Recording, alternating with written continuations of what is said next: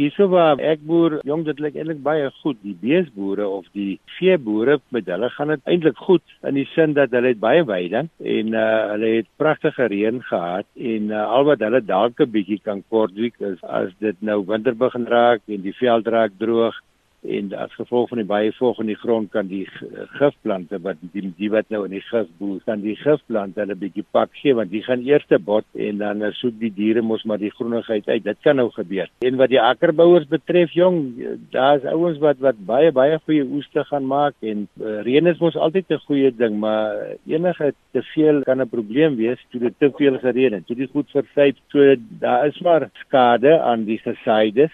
So almal gaan nou nie goeie oeste hê nie.